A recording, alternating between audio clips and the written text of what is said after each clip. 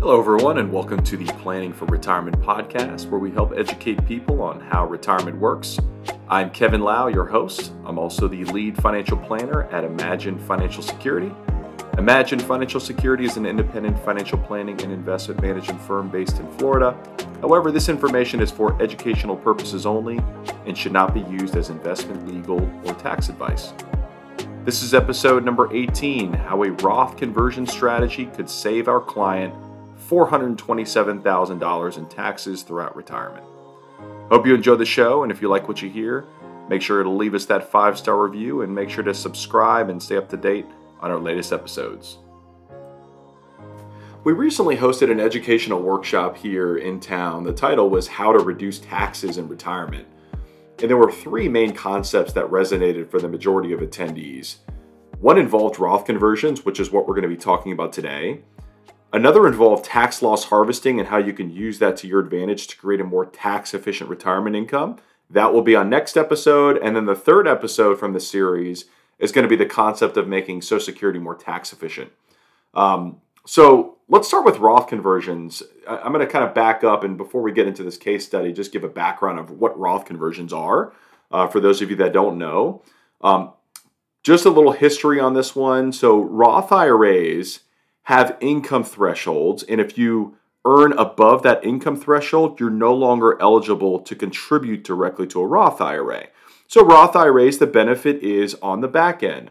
Instead of getting a tax deduction today, you're foregoing a tax deduction, so you're contributing after you pay taxes, but then you have tax-free growth, assuming those withdrawals are qualified.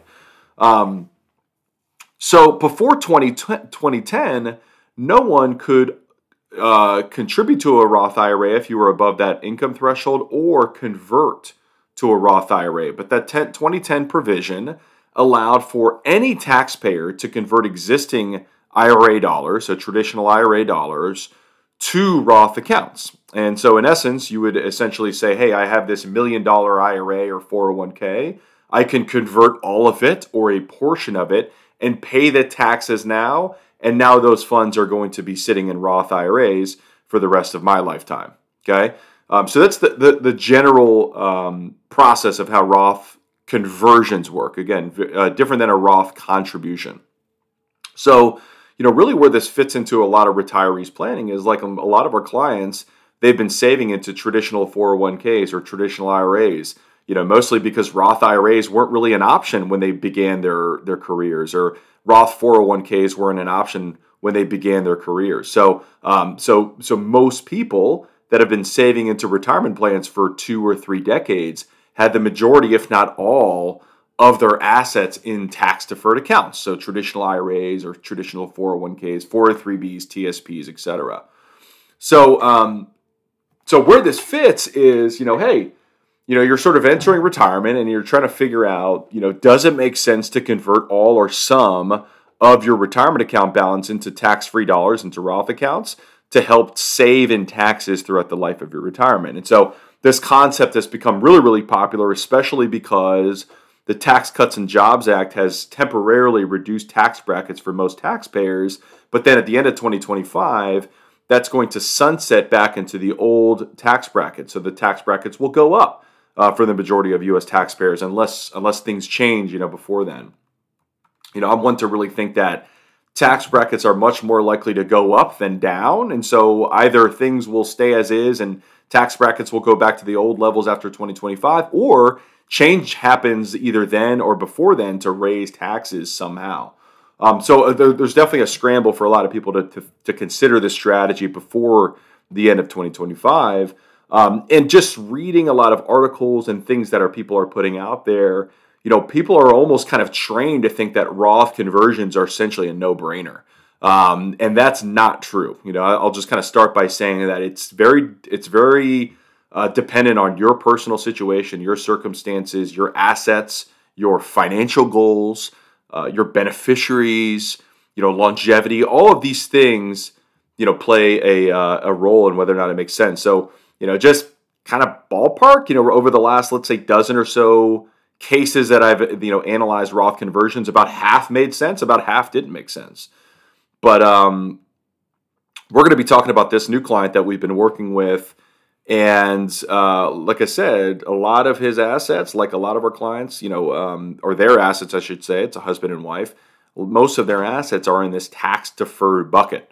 If you kind of think about, 3 different buckets you can save into for retirement, you have taxable accounts, you have tax deferred accounts, and tax free accounts.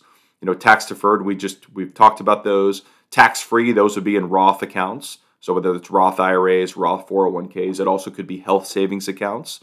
And then taxable buckets, would just be like your traditional brokerage account where you either hold stocks and bonds or mutual funds or ETFs, CDs, or, even savings accounts, money market accounts. Those are taxable now. Each year you get a 1099 from your custodian. You have to pay, taxes on interest that you've earned, dividends that you've earned, or, capital gains or losses. Okay. So this new client that we've been working with, 99% of their assets are in tax deferred dollars. Okay. And just to give real numbers around it, it's about, let me pull up my other worksheet here, about 1.1 million in tax deferred accounts, and then about $10,000 in a small Roth IRA. Okay. So we ran some scenarios, and this client is on the brink of turning 65, and the wife is 64. So, right in that sweet spot of Medicare eligibility, close to obtaining full retirement age for Social Security. They also have a military pension.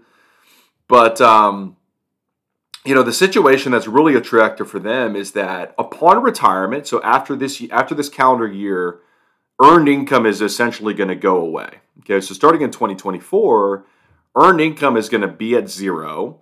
And at that point, they're just going to have this military pension, and then there's going to be decisions on Social Security. But in essence, their tax bracket is going to drop substantially.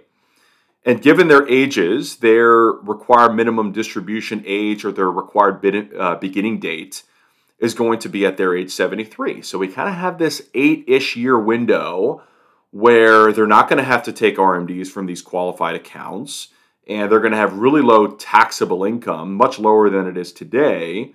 But then if they did nothing, their tax brackets will stay very low until they turn 73, and then tax brackets start to go up for them, okay? So this is if they did nothing. They didn't convert. They just, kind of looked at their accounts and said, hey, we'll just take distributions as needed, and then we'll start RMDs at age 73. So if they did nothing, they're going to kind of fall into what I like to call the tax trap of these retirement accounts, where they're just taking RMDs and it's kind of low early on. You're only required to take out, around 3.6% in the early years of retirement, and then it goes up each year. The RMD percentage that you're required to take out goes up each year. Okay, so in fact, when you're 85, the percent you have to take out goes all the way up to 6.25%. Okay. So if you have $1 million IRA, that's $62,500 that you're required to take out of those qualified plans, which then would be taxed at ordinary income, regardless if you need that income for cash flows. Okay, so this temporary low period of tax brackets is also known as the retirement income distribution hatchet, where this low period of income, you can look at options of filling up certain tax brackets to take advantage of those low tax periods. So you could do this via Roth conversions, okay? And so if we assumed, let's say, filling up the 22% bracket, which will revert back to the 25% bracket starting in 2026, this client actually saved, assuming they lived until 95, they actually saved an estimated $427,000 in taxes throughout retirement, okay? Essentially, this conversion amount happens for 13 years. They don't just convert this entire balance in year one. It's a gradual conversion. So again, filling up this 22% bracket, but $427,000 in tax savings throughout retirement, that is substantial. For someone who has roughly $1.1 million of investable assets, that is a substantial tax savings, right? But the first thing you got to look at is, what about the break-even point? Because early on, you're going to have to pay taxes on this conversion, okay? So, the break-even point for them doesn't happen until, let's see, age 88, 87 age 88 for the husband, 87 for the wife. So that's several years down the road. So even though they save a lot in taxes overall, the key point is they're going to have to pay a lot more in taxes early on, and only if they lived past 88, 87 do they actually break even on actually saving in taxes throughout their retirement. So that's one important consideration is what is your longevity? Did your parents live until 80, or, do you have longevity in the family where your parents or grandparents maybe lived until 90, 95? My wife's grandmother lived until 98. I don't know if she anticipated to live that long, but she lived until 98 years old. Both of their parents are still living, and they have longevity on their side. So we assumed living until age 95 for both of them, just given their good health profile. So if they did that, then that break-even point, age 88, 87, it just compounds very, very quickly because, again, that tax trap of RMDs, what happens on the back end in your late 80s or early 90s is the percent you have to take out of your retirement account just goes up substantially. We already talked about 85 when you have to take out 6.25%. Well, what about 90? Look at this. 8.2% of your account has to be taken out for RMDs. What about 93? Close to 10% has to be taken out for RMDs. This is why they will end up saving so much money on taxes on the back end after that break-even point happens, is because of this tax trap of RMDs, because the RMD calculation is based on your life expectancy. So each year you live, your life expectancy shortens, and therefore the percent you have to take out goes up. So if you have longevity, that's a strong indicator that you may want to look at this, right? You've got the majority of your assets in tax-deferred accounts, and you have longevity.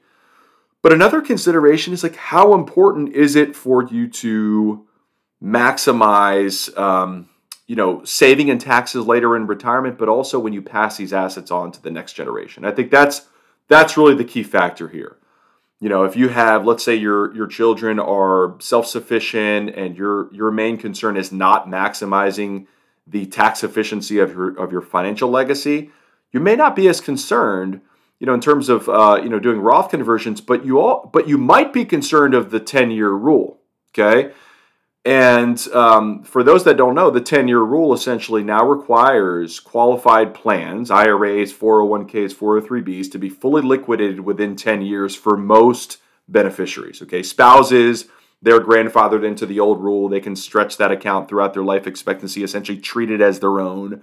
But once it leaves your spouse, and that account is passed on to your beneficiaries and the next generation, let's say it's your children, your adult children, or even grandchildren, the 10-year rule is going to be followed. And if all of those assets that you leave to the next generation are in qualified tax-deferred accounts, over those 10 years, your beneficiaries are going to be getting a pretty large tax bill. So even if they're self-sufficient and they're successful, maybe they're in a higher tax bracket than you, right? Maybe your son or daughter is a doctor or an attorney or a business owner or works in tech, and they're in one of the higher tax brackets and you're not. And you're retired, your taxable income is actually much lower. That could be an argument to look at conversion simply for the fact of not penalizing your beneficiaries with a lot of taxable income, okay? So, I hear this a lot of times, hey, Kevin, I'm not really concerned, the break even doesn't happen until my late 80s or, my early 80s, I'll deal with it and I'll just leave these assets to my kids. They're doing fine. Well, what if this pushes them into a higher tax bracket? What if this actually penalizes them for receiving these accounts as inheritance? So something to consider is, what is the profile of your beneficiaries? And are they in a higher tax bracket than you are? And if so, that could be a planning conversation that even makes for Roth conversions more compelling, because not only are you saving in taxes if you have longevity on your side, but also substantial tax savings when those assets transfer to your beneficiaries. Okay, so the 10-year rule is super important. Longevity is important. Now, another thing to consider is on those early years of paying Morton taxes. So during this example where we converted over a 13-year period of time, not only will you be paying more in taxes, but you also might be paying more in Medicare premiums.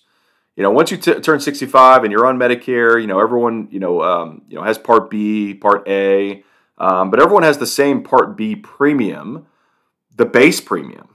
But once your income crosses certain thresholds, you could be paying a lot more in Medicare premiums than you really anticipated. It's known as IRMA, or Income-Related Monthly Adjustment Amount. Okay, and in fact, you could be paying per person upwards of an additional $5,600 a year on Medicare Part B and Part D premiums. So just keep that in mind, is when you do these conversions, this might tie into increasing taxes on your Social Security or increasing your Medicare premiums. But you got to look at the numbers long term, because later in retirement, once you have no RMDs on Roth accounts, that's also an important note, is Roth IRAs and now even Roth 401ks, Roth 403bs, do not have required minimum distributions. So if you don't need the income, you don't have to take out that income. But income you do take out will be tax-free from those accounts, assuming they are qualified distributions. And you could actually then save money on your Medicare premiums and reduce the tax impact on your Social Security, which we'll talk about in a later episode. Okay, so just keep that in mind. Is not only will you have to come up with the funds to pay the additional taxes, but you might have other penalties that might be involved. But you got to include all of this in your analysis. Okay, and this is why it's not a one size fits all. And it's also why customized planning comes into play, because you got to come up with the funds to pay the taxes. Is it going to come out of cash flow? Do you have other assets that you could liquidate to pay the taxes? And if so, upon liquidation of those assets, what is the tax impact of liquidating other accounts to pay the taxes on something else? You don't want to pay the taxes in the conversion, because then you have fewer dollars invested in the retirement accounts. It loses its sizzle. So you want to try to come up with other assets, preferably cash, surplus cash, or surplus cash flow to pay the taxes. So you have every dollar you convert is going to stay invested, and now it's going to have tax-free growth as opposed to tax-deferred growth. And so you got to consider your goals, your objectives, your priorities, your longevity, your beneficiaries, right? I mean, these are all things that come into play when you're converting, accounts from traditional accounts to Roth. But if it's done properly, you could save, and your beneficiaries could save several hundred thousands, and sometimes even more. If your account balances are larger, let's say you have $4 or $5 million in 401ks or IRAs, the tax benefit is then amplified, not only for you, but also to the next generation. And so you got to run the numbers. You've got to consider your own unique situation, your own objectives, your beneficiaries. All of these things come into play. And you've got to get creative, on the strategy. Like I said, it's not going to be a one-size-fits-all where it's like, hey, this is going to be a nice, clean conversion each year. For the next 13 years, things come up. They may inherit assets from mom or dad, and that's going to increase their taxable income in a certain period. You've got to be flexible. So therefore, they may skip a year or two. All of these things, come into play. So it's important to be nimble with these types of things and rerun the numbers each year. But if all else kind of stays the same and all else being equal, for this particular client, I mean, they're looking at a substantial savings in taxes. And given the fact that they have longevity on their side, given the fact that it is important for them to pass on these assets to their son and their grandchildren, we're going to really look at this each year, and we're going to run the numbers, and we're going to convert probably blocks of those IRAs each year, starting in 2024. And we'll even do it after they start taking RMDs. If you've kind of noticed, if he's going to retire at 65, she'll be 64. RMDs will kick in about 8 years, but we're converting for 13. So even while RMDs begin for them, we're still going to be converting because we can fill up that 22% bracket, which is the max. It's kind of their sweet spot, if you will, on tax bracket maximization. So even while they're taking RMDs for a few years, we're still going to be converting. And at the end of it, they're going to have everything is going to be in tax-free dollars, or tax-free bucket, if you will, which is going to be super tax efficient for them to take income distributions, but also extremely tax efficient when they pass these assets on to their son, okay? Because even though these Roth IRAs will be subject to the 10-year rule, the distributions that are taken out in those first 10 years will be tax-free to their son, okay?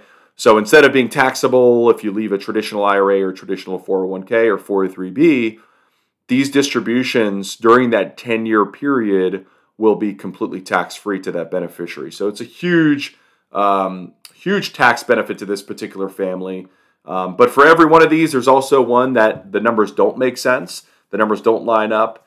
And but hopefully you found this helpful to kind of get a feel for, what scenarios that Roth conversions can make sense, potentially where they may not make sense. And again, hopefully you will tune into the next episode where we're going to be talking about tax loss harvesting and an opportunity we took advantage for a client early this year that's going to make the first 10 years of her retirement income completely tax-free. Super compelling case study that we'll look at next week. But for now, I appreciate all of you. Thanks for tuning in, and make sure to leave us a review and subscribe and follow our podcast. Make sure you don't miss a beat on the next episode. Thanks, everybody.